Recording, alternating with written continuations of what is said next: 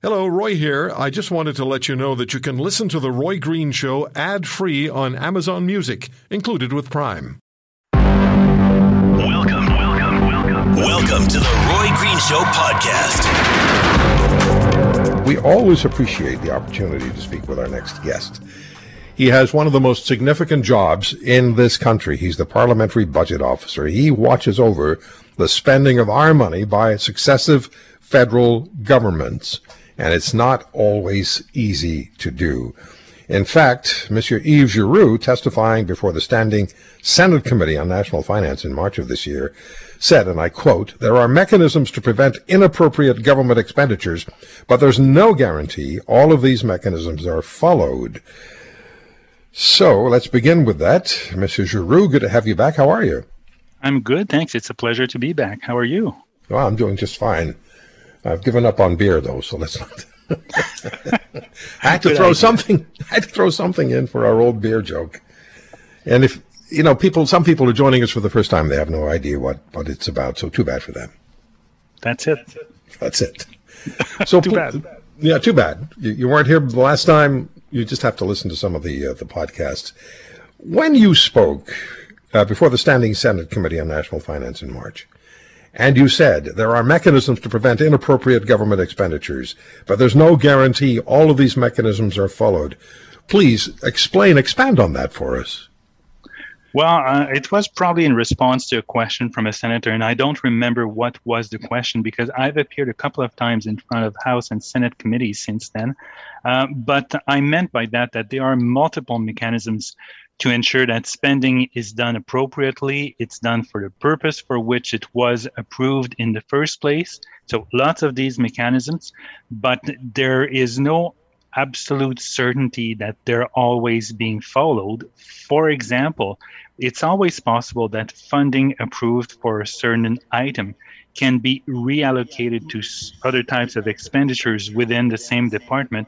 It's within the purview of the Treasury Board, the group of ministers to approve reallocations of funding.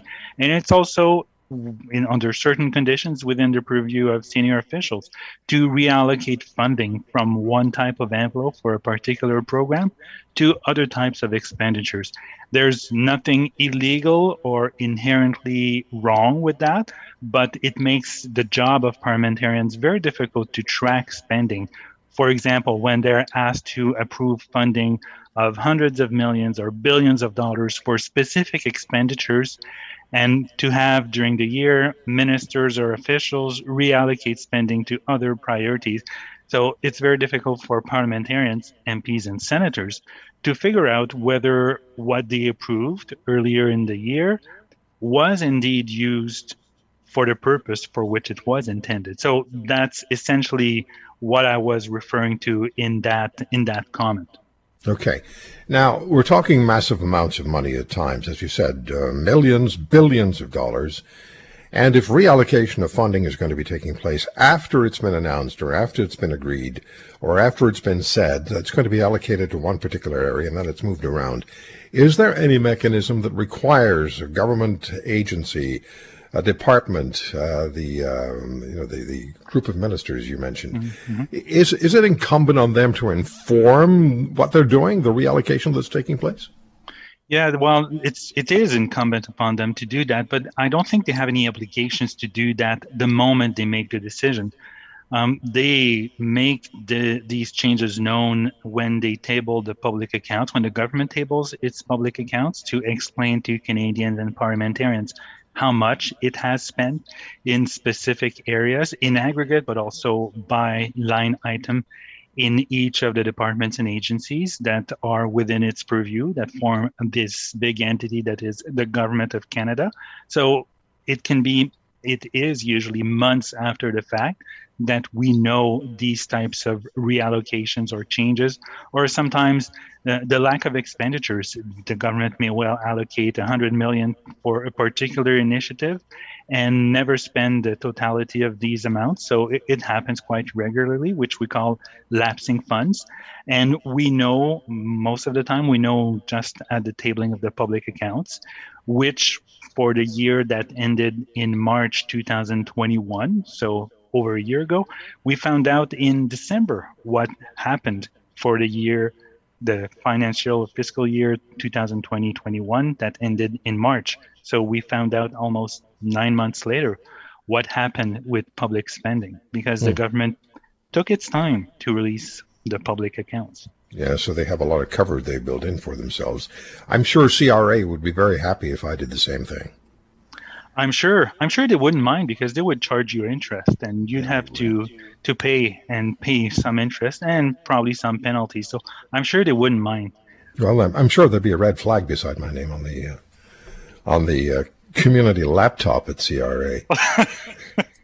Probably, maybe more than one. Yeah, we'll see. When we were between budgets, I remember you and I had several conversations when it was 2 years between federal budgets. And there was concern at the time that you expressed about government spending without accounting. So billions of dollars are being spent every week, and nobody essentially is being told where the money is going. I've always wanted to ask you, is that something that just happens regularly, whether or not there's a budget, whether or not there's a majority, minority government, the governments just spend money without informing where it's going? It's very rare. In fact, when this happened, the government said it was because there was a pandemic and there was too much uncertainty to table a budget. But so that was the first time it happened in a very, very long time, as far as I can remember. In fact, I don't think in my career I've seen that. And using the fact that there's a lot of uncertainty, which prevents the government from tabling a budget, was, I thought, and I still think it's a non-argument, because it's not because there's uncertainty that you should not table a budget. There's always a level of uncertainty, and there was uncertainty this year with the war in Ukraine, which did not prevent the government from tabling a budget. A budget is a very good vehicle, among other things, to tell Canadians what the plan is in terms of spending. And of course, things change after the tabling of a budget throughout the year. That's why the government has immense flexibility to introduce new measures, cancel measures that were announced in the budget, and so on, to respond to this changing environment. So the fact the government said, oh, it's too uncertain and we don't want to table the budget, we can't table a budget because of the fluid and uncertain environment, that was not a good argument. And the fact of the matter is they tabled the budget during the pandemic. In 2021, there was a budget, and even if it was uncertain, or a financial and economic update, and there was still a budget this year, despite the fact that the pandemic is not over, or was not over in April.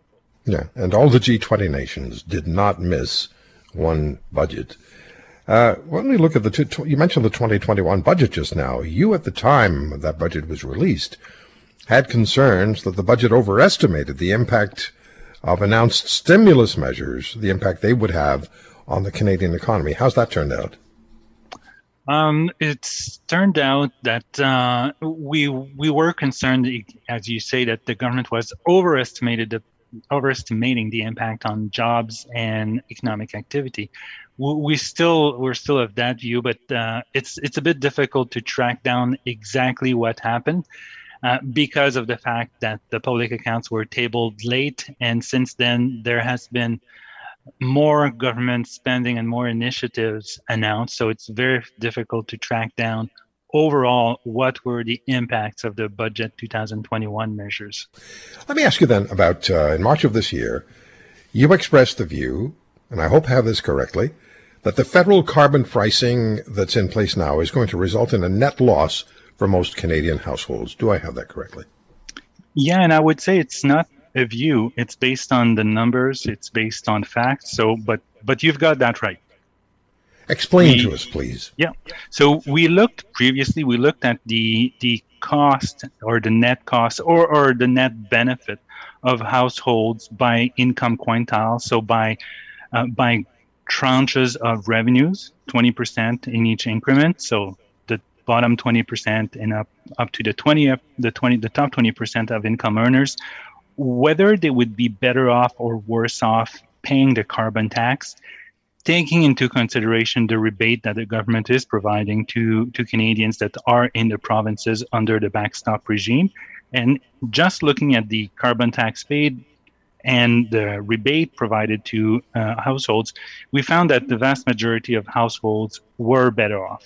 However, that did not include the impacts on the broader economy of a slowing or slightly lower GDP that would have on households. So we decided to, now that our models are and our simulations are more refined, we decided to also include that impact in the mix. And we find that once you consider the economic impact, so that means the slight reduction in employment in some sectors, the slight reduction in investment income in other sectors, altogether, that means that for the vast majority of households, the carbon tax will result in a net loss.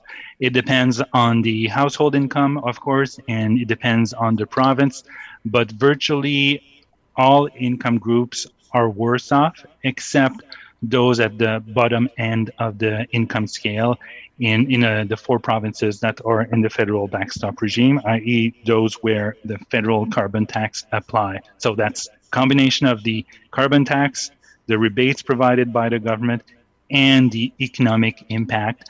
And it's one way of understanding the economic impact is, for example, if you're working in a transportation sector, well, because of the transportation sector being faced with higher costs due to the carbon tax, it's likely to result in slightly lower employment in that sector compared to a scenario where there would not be a carbon tax. And if you're an investor, the returns on investment, so the amounts of money that your investment generates, is likely to be slightly lower in these sectors, resulting in losses of employment income, investment income, and overall slightly lower economic growth than compared to a situation where there would not be a carbon tax. Okay, well, thank you for that. You've also, this has been reported on quite a bit, you've spoken about the costs associated with the federal government's changes to the Official Languages Act.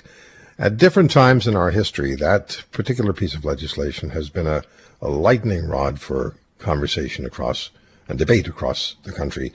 What's the report? What are you saying about the changes? What's happening? So we looked at the potential costs of a bill that's currently being debated in the House, C-13, which would expand official languages obligations to some businesses, private sector businesses, in a couple of regions of the country, New Brunswick, Eastern Ontario, and other regions where there is a significant Francophone presence, mostly, if I'm not mistaken, in Northern Ontario. And we find that most of these costs would be related to training for managers who'd have to support or supervise, rather, employees that are themselves either Francophones or bilingual. And because the legislation would put obligations on managers to be able to supervise employees in the language of their choice, there would be a need to train these managers, supervisors, so that they have a reasonable capacity to supervise their employees in either language, in English or French. And we found that there would be one-time costs of about $240 million and ongoing costs of about $20 million per year to ensure that the language proficiency of new recruits and existing managers are maintained. There would be also some training for employees, even though in these regions there's enough employees that are bilingual to meet the needs, but there could be a mismatch between specific employees and the needs of employers. So it would take into that funding takes into consideration the cost of training employees, but mostly managers, to ensure that they are bilingual. Okay, and I have time for this question. What's the impact going to be of the federal government's planned luxury tax for vehicles, aircraft, and boats? So the government plans on taxing expensive cars, expensive boats, and aircraft for use for personal businesses or personal purposes. And we estimate the revenue impact of this measure to be about $780 million over 5 years. And it's mostly derived from the sale of expensive cars. So I hope you bought yours before the tax comes into force. But we also found that it would be accompanied by a reduction in sales of about $2.9 billion over the same 5-year period. So a decline in sales, and it's mostly boats, vessels that would be affected, strangely enough, based on the elasticity or the sensitivity of these types of purchases to an additional tax. Okay. I wanted to ask you what other issues keep you awake at night, but unfortunately, unless you can do it in 20 seconds, we're out of time. There's too much to keep me awake at night, but I take very good solace in knowing that there are informed Canadians like you and your listeners that are worried about these issues. So I'm not losing too much sleep at night. The pain at the pump is what we're all feeling now. I talk to so many people who tell me I drive less. And that really is what the government wants. They want you to drive less. I drive less because it costs so much. But then when we add just inflationary pressure on everything else that we purchase, wherever we are, and we look at the interest rates that the banks and the Bank of Canada and the central banks are now continuing to press on populations, it becomes an extremely difficult time, and it becomes an uncertain time economically. We'll get into that tomorrow. But we've said, and I've said this so many times, you're probably tired of hearing it, but I've said Europe is the canary in the proverbial coal mine when it comes to energy. What's happening in Europe now sort of presages what may very well happen here. And my guest and I were communicating on this by way of email earlier in the week, and he sent me an email saying that G7 leaders, remember this, right, signed a declaration to end fossil fuel subsidies. They did that just a few weeks ago. So now what's happening? France and Germany are doing what? They're providing subsidies to motorists. Why? Well, let's ask our guest about that. Thierry Breau is a professor at Sciences Po in Paris, oil and gas expert at the French Energy Ministry, where he was in charge of security of energy or security of supply. He's a leading expert on markets, geopolitics of oil and gas, and a regular contributor to Natural Gas World website. Thierry, thank you so much for coming on the program. It's good to talk to you again. Good afternoon, Roy. Thank you for inviting me. So let's talk about what's going on. Governments, and this is probably be fairly unanimous response from listeners, don't seem to have a handle on reality. So we have the G7 signing a declaration to end fossil fuel subsidies just weeks ago, as you pointed out in your email to me earlier in the week. But now we have France and Germany cutting gasoline and diesel taxes for motorists, which selfishly, realistically, I approve of, but which is a subsidy, isn't it? So are they're just going against what they said they would do? Yes, absolutely. I think, first of all, we have to remember that we are not in this worst energy crisis just by a mystery. It's because we engineer it ourselves. I mean, remember, we were saying, the government, the International Energy Agency was saying we shouldn't invest so much in oil and gas. And so therefore, supply isn't there, demand is recovering, and so therefore, prices are extremely high. War in Ukraine didn't change the picture so much, but war in Ukraine gives us, I would say, some new thinking. And I think here we have two options. The first one is to say, well, we have a war in Ukraine. We should try to limit the amount of money we send to Vladimir Putin. And so therefore, we should say to our people, energy is expensive in Europe. And so therefore, yes, please drive less, but we will keep high prices. But this is not what we are doing. And you may be right. This is also what may happen on your side of the pond.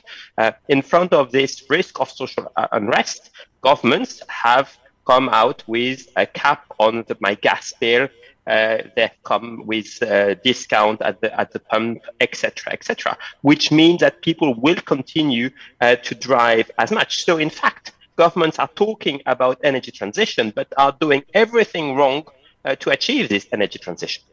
So all governments around the world, including Mr. Trudeau's government here in Canada, continuously lecture us to be green. Then they allow taxes to rise or introduce new energy taxes, making life for people massively difficult. And you and I communicated on this. Governments, some, many, all, I don't know, don't seem to care about the pain people are suffering. And so what they then do is they contradict themselves and they provide these subsidies to motorists. So what exactly is happening? I know in Germany they've reduced the taxes on gasoline by I think 30 cents a liter, diesel 13 cents if I have that correctly. What is happening in France? How is French government responding? So we have a discount on our petrol at the pump. It's 18 cents per liter less, but we still have record high prices for diesel and petrol at the pump. We have a cap on our gas bill, and we have a cap on our electricity bill. But again, at the end of the day, this is just magic math, because at the end of the day, somebody pays. I mean, we've moved into markets because we wanted the price to reflect supply and demand. So at the end of the day, it's not me as a consumer, it's me as a taxpayer that pays this at the end of the day. And again, the thing is, why should they lecture us on being green and not use this, I would quote unquote, opportunity of the war in Ukraine to try to unleash propaganda and to say to the people, yes, we now need to make some major step into this energy transition. You need to consume less. But if you do this just ahead of an election, you're going to lose the election. And this is why they're dead afraid. I mean, we've seen this with the IEA stating you should implement a limit on motorway, 110 kilometers per hour. The European Commission stated that's a very good idea and says, member states, France, Germany, please do this. I remind you, there is no limit on German motorway. And so therefore, we have not the option and the solution to this energy crisis. And unfortunately, I think we are going to see a very, very, very difficult winter with huge blackouts in Europe, even if our president stated exactly the opposite back a few days ago. So it's do as I say, not do as I do. Absolutely. Absolutely. But this is going to end up in misery in this case. We are going to face blackouts. We are going to face a recession. I mean, we are very close to it. And we are facing huge inflationary risks. And you're also there. And I think at the end of the day, I mean, we need more oil and gas. We need more oil and gas coming from Canada because we don't produce it ourselves, but we should be able to produce a little bit more. Because we need also to fight Russia. And this is also on top. This is why I'm saying the energy transition is in fact something that we thought of, but it's long term. The short term right now, as you said in your program, is people are being killed in Ukraine and the border is moved west as we are talking. Yeah. So 10 years ago, I think, approximately, Canada was seen to be, globally, seen to be a major exporter of natural gas and oil. That was the expectation, that we would supply much of the oil and natural gas the world needed, wanted from a responsible business partner. Now, since Mr. Trudeau became Prime Minister, that has largely been pushed to the side, or any new developments, pipelines essentially by majority, are just not happening. Natural gas is not being developed as it should, with the province of Quebec saying they won't be doing any more exploration for natural gas. There would be such a welcoming market, would there not? I mean, you just said that. There would be a welcoming market in Europe for any energy, gas or oil, that Canada would export to the EU. Yes? Absolutely. And again, as you rightly said, responsible production is important. And we know that in North America, people are producing it in a responsible way. And so this is why I'm always very cross when I'm hearing people telling me, well, we don't want this to be produced in Europe, but we are okay having it produced in Venezuela or in Russia. I mean, at the end of the day, let's try to help ourselves with the democratic regime and not with the others.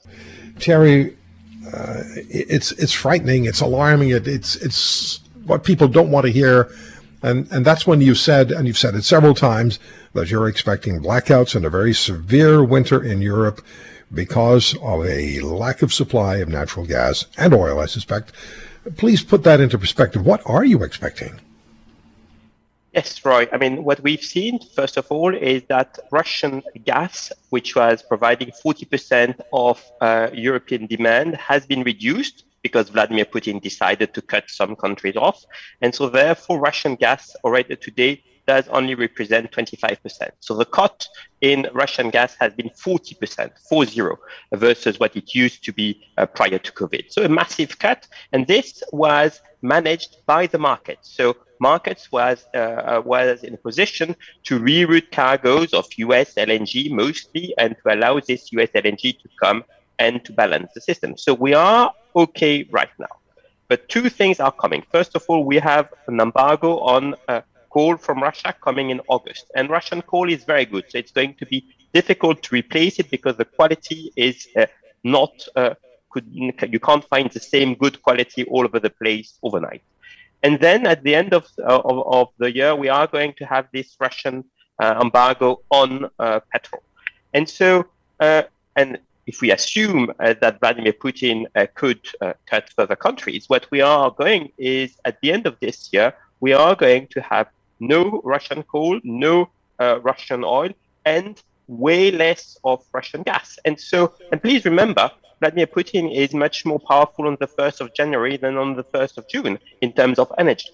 And so I think that there isn't enough oil and gas available around to do this. And so therefore, he may use this. And even if he doesn't, we are going to pay extreme high prices because we know some of this Russian gas is not replaceable. As I said, 40% has been replaced by the market.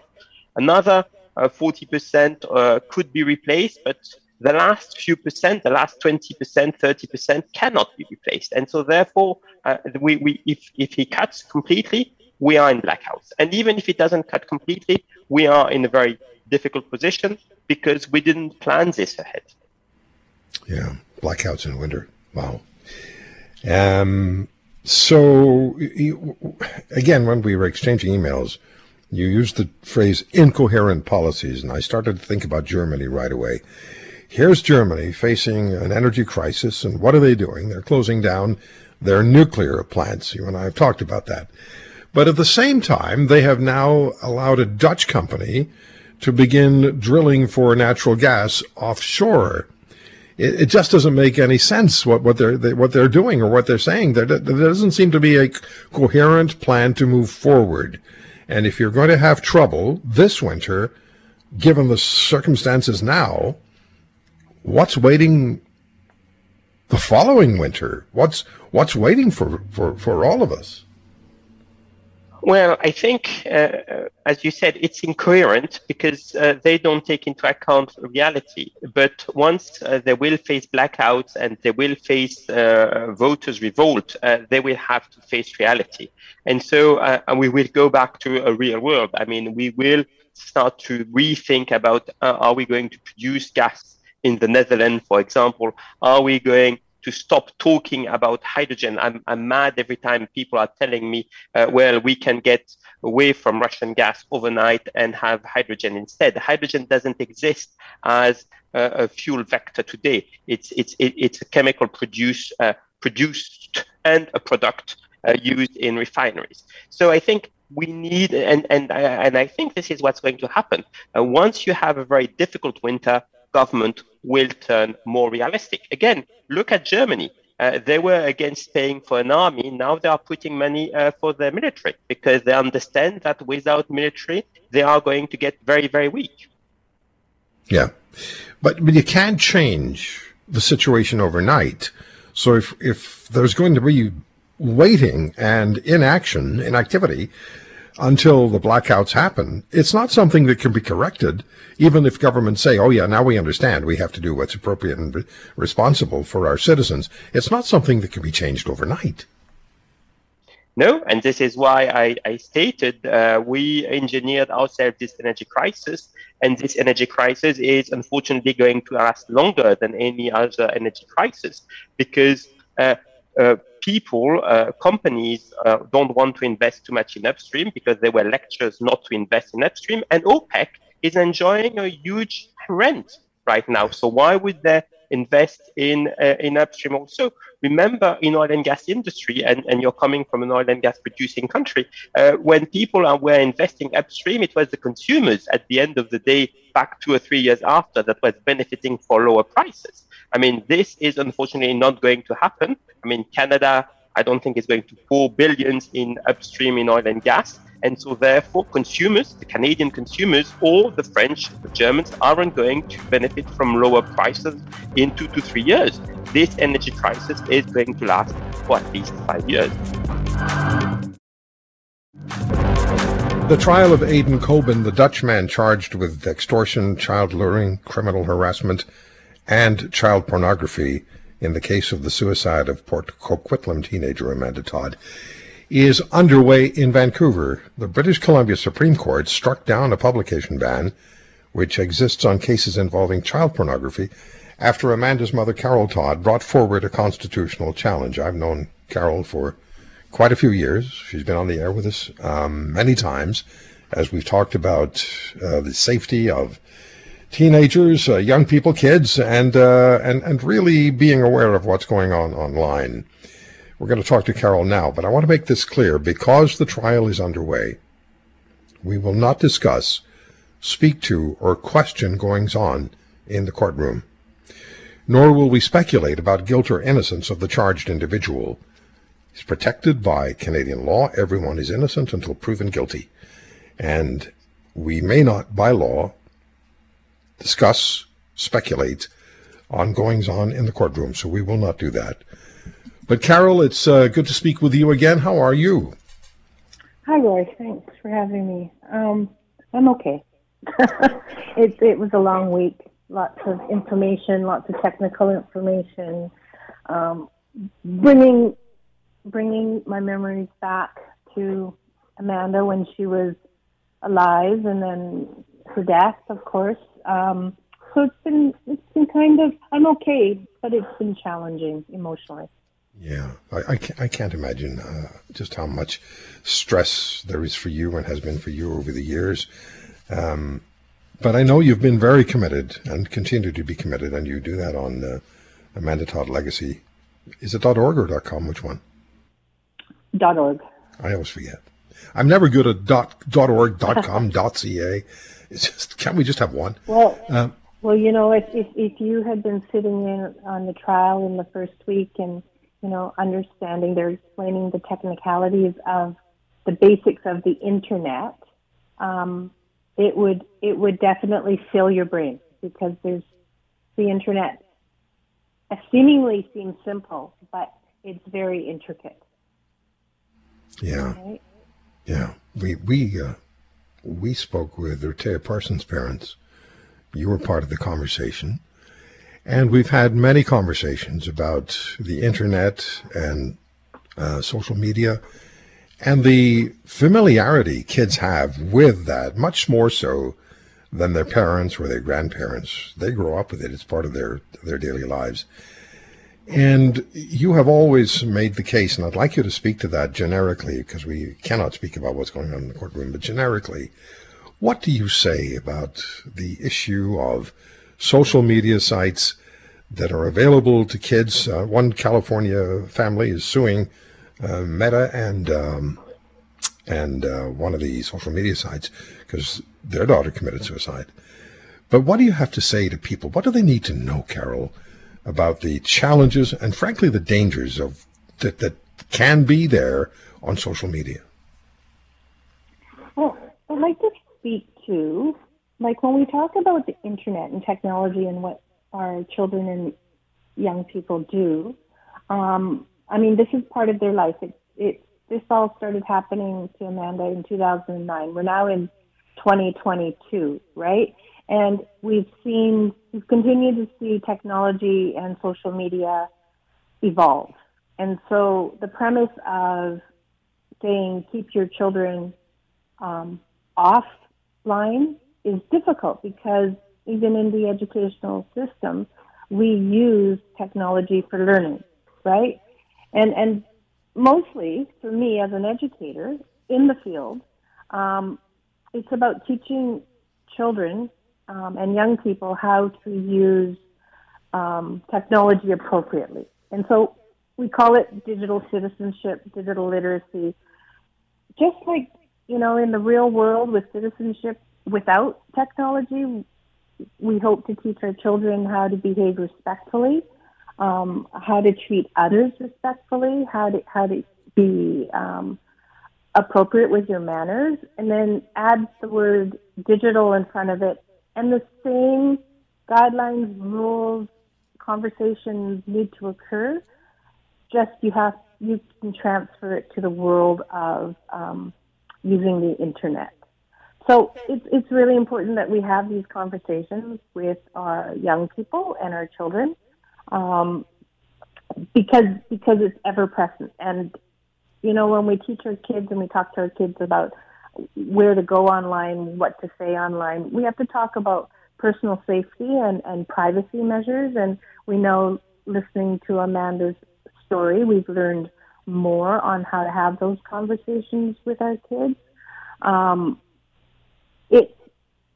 What happens with technology is the algorithms embedded in it encourage a person, it could be an adult too, adult, young person, to keep on scrolling, right? And to look at the next video, to look at the next post, to look at the next ad. And that's what leads to what we call now, like, our screen time addictions, per se.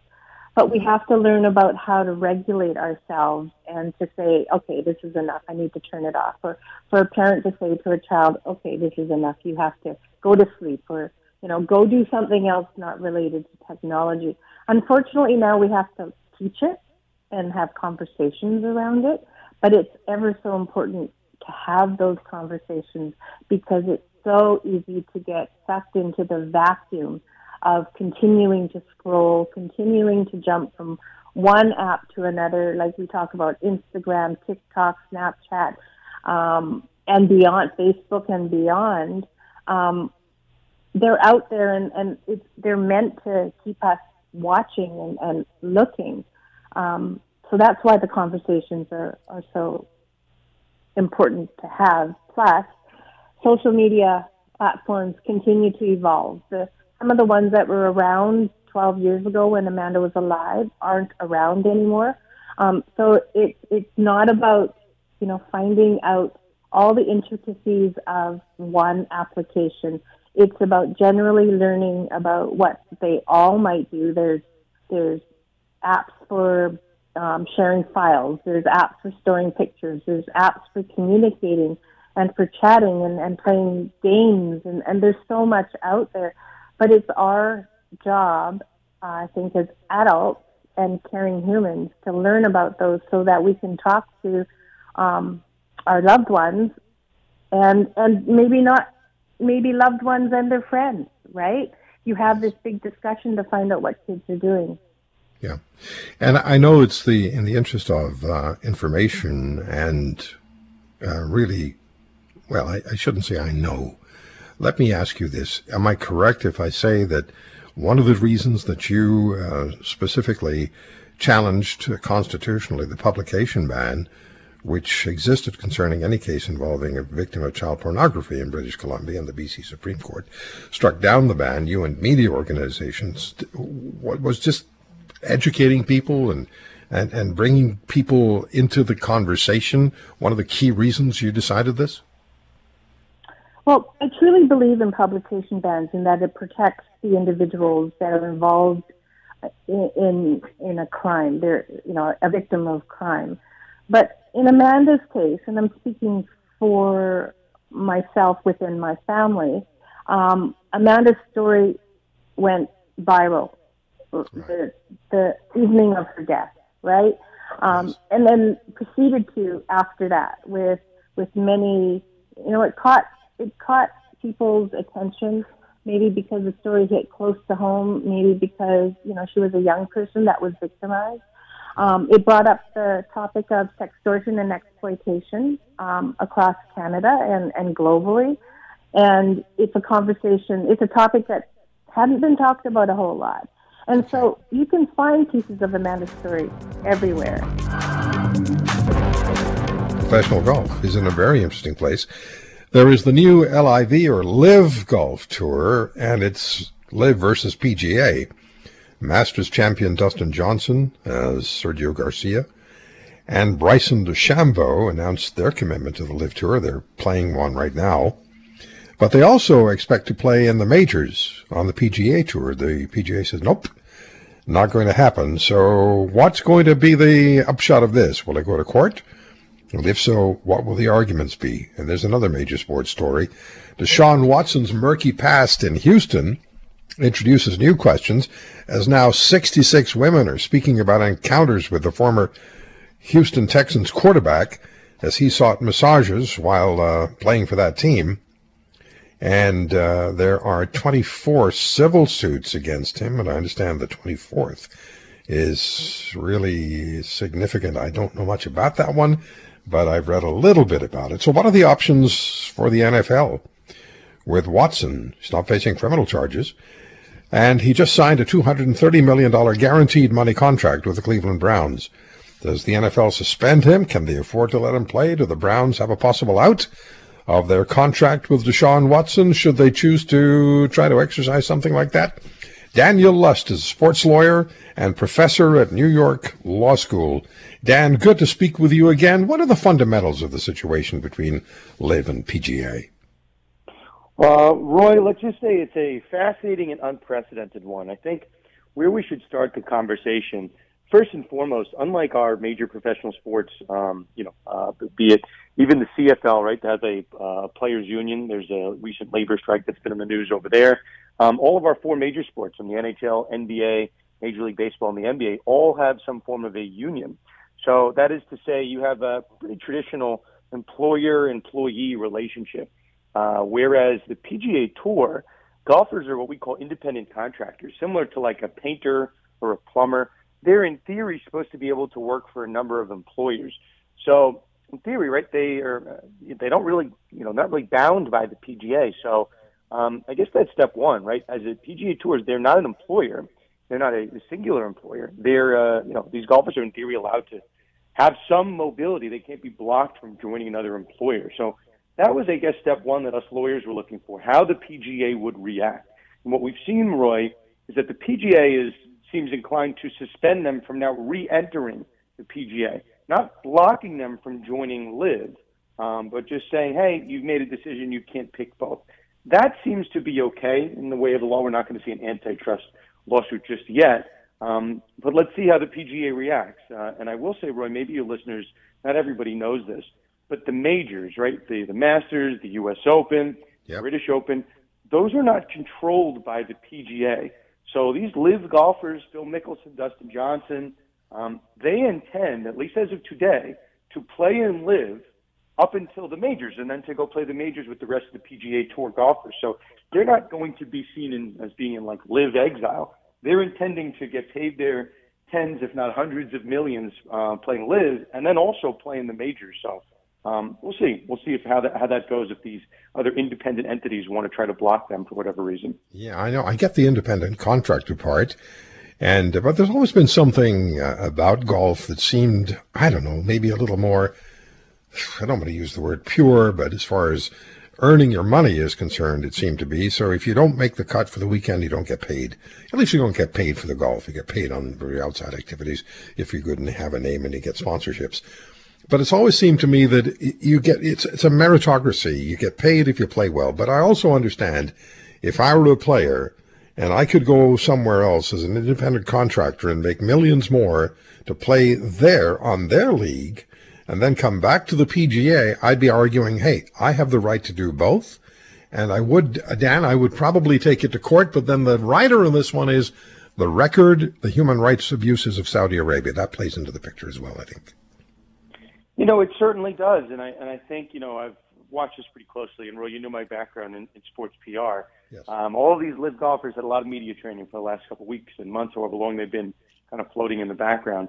I think it's obvious to everyone that the reason they're making the switch is because of the, $100 million guarantee that they're getting, right? Phil Mickelson, it's been reported that he's getting $200 million. And I heard about a number that Tiger Woods, had he joined this entity, would have gotten a number close to $1 billion, whether you want to believe that or not. But, at a certain point, these golfers are being asked that question over and over, and they're just saying, well, I just want to have an opportunity in golf. They're going to have to answer those hard questions, and that's a decision that they've certainly made. It's a decision that Jay Monahan that the PGA Tour called them out for making, just taking the money grab. Certainly they're entitled to it. Saudi Arabia has also involvement with the WWE. They've had involvement with Formula One racing. And I think that's part of an initiative, if anybody wants to Google it, I think it's called like the 2030 Initiative. They're putting money into these kind of worldwide endeavors. So it's not the first time this is going to pop up in sports, and I'm sure we'll see it again.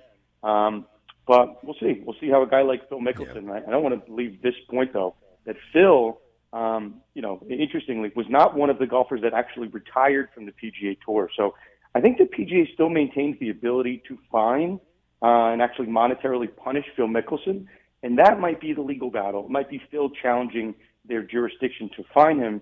And that, at least my prediction, it's probably like a plus 400 prediction if you're a betting person. But I think Phil is going to be the one to sue the PGA or vice versa. I think that's where the first battle is going to be fought. It'll be fascinating to watch how this develops. Now, Dan, and by the way, folks, you can follow Dan on Twitter at SportsLawLust. At SportsLawLust is where you can follow Dan Lust, sports lawyer, on Twitter. The Deshaun Watson case, 66 women now stepping forward, speaking of encounters with Watson during massage therapy appointments. He's not facing criminal charges, but he is facing now 24 civil suits. And there are also questions, Dan, about whether Watson was fully upfront with the Browns before he signed that fully guaranteed $230 million contract. Where do you see this going? The other question, too, is whether the Texans were upfront with the NFL. I guess the biggest update this past week, Roy, has been the allegation from the New York Times, the publication in my home state of New York, that the Texans had been providing Deshaun Watson with a non-disclosure agreement that he had been using at a number of massages.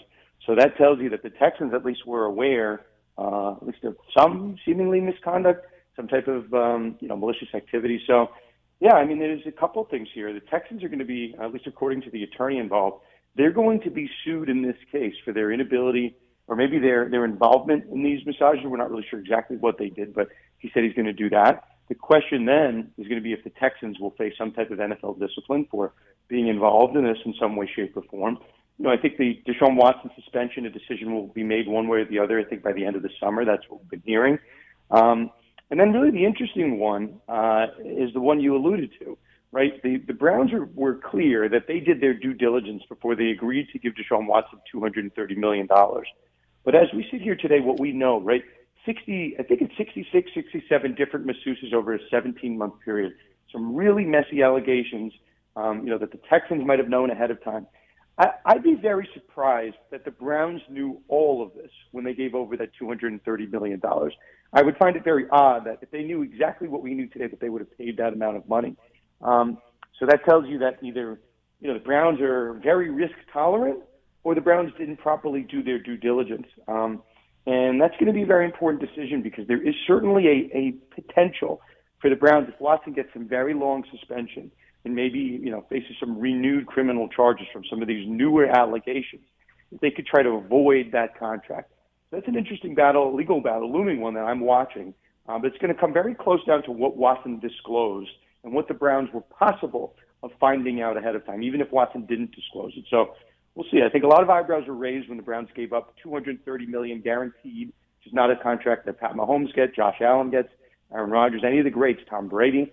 But Deshaun Watson did. So, yeah, we're watching that very closely. So suspension is probably next. And then it's to see how the Browns want to react to that. If they want to try to get some of their money back. And 30 seconds, last one for you. Dan, Baker Mayfield, what happens with him? He's a very expensive insurance policy. I think he's getting just north of $10 million. I think they're holding on to him just in case he gets a year-long suspension, Watson. So we'll see. I think nobody really wanted him at the NFL draft, so I think they're going to hold on to him and see what happens with Watson. Thank you for listening to today's podcast. If you want to hear more, subscribe to The Roy Green Show on Apple Podcasts, Google Podcasts, Spotify, Stitcher, or wherever you find your favorites. And if you like what you hear, leave us a review and tell a friend. I'm Roy Green. Have a great weekend.